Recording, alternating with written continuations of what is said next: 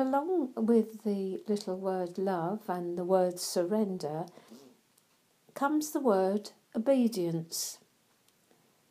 And here's another stumbling block for many Christians.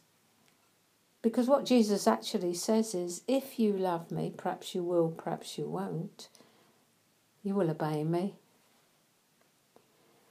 Many, many Christians find it so very hard to obey God in what he asks them to do. They play with it, they tinker around with it, they half obey it, they just don't quite do the whole bit, that they just tinker around the edges. Why do you suppose it's so difficult for us to obey? There's lots of stories about obedience in the Bible, and not the least of which are the two sons.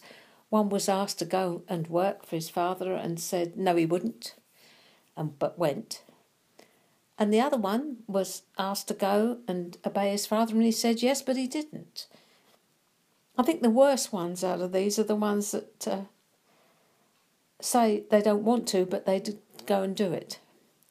Because there is a reluctance in them always. It's not where we come back to the heart, a wholehearted desire to do what God has called them to do. There's a half-heartedness about them in it. And so everything therefore becomes a chore.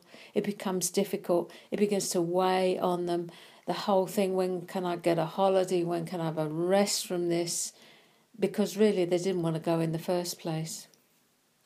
It seems as though it would have been much more honest to say, Lord, I don't want to go. I don't want to do that. But of course they're in it before they realise, and their attitude doesn't change. And it's their attitude that is like a millstone round their neck. The attitude, not of gratitude, but of grumpiness.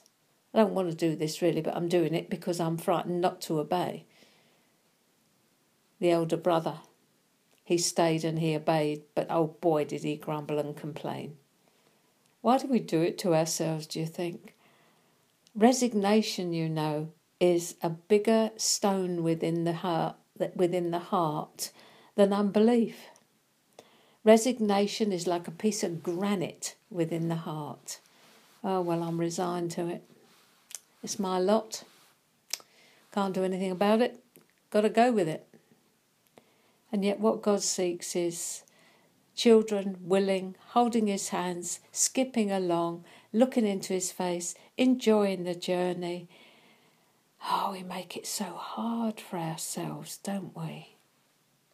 So, obedience. Where are you this morning? What has he asked you to do that you still haven't done? And maybe you've put it so far on the back burner, you've almost forgotten he ever asked you to do it. And then you wonder why you can't hear him. You wonder why you're not growing. Because, beloved, he won't give you another thing to do till you've obeyed the first one.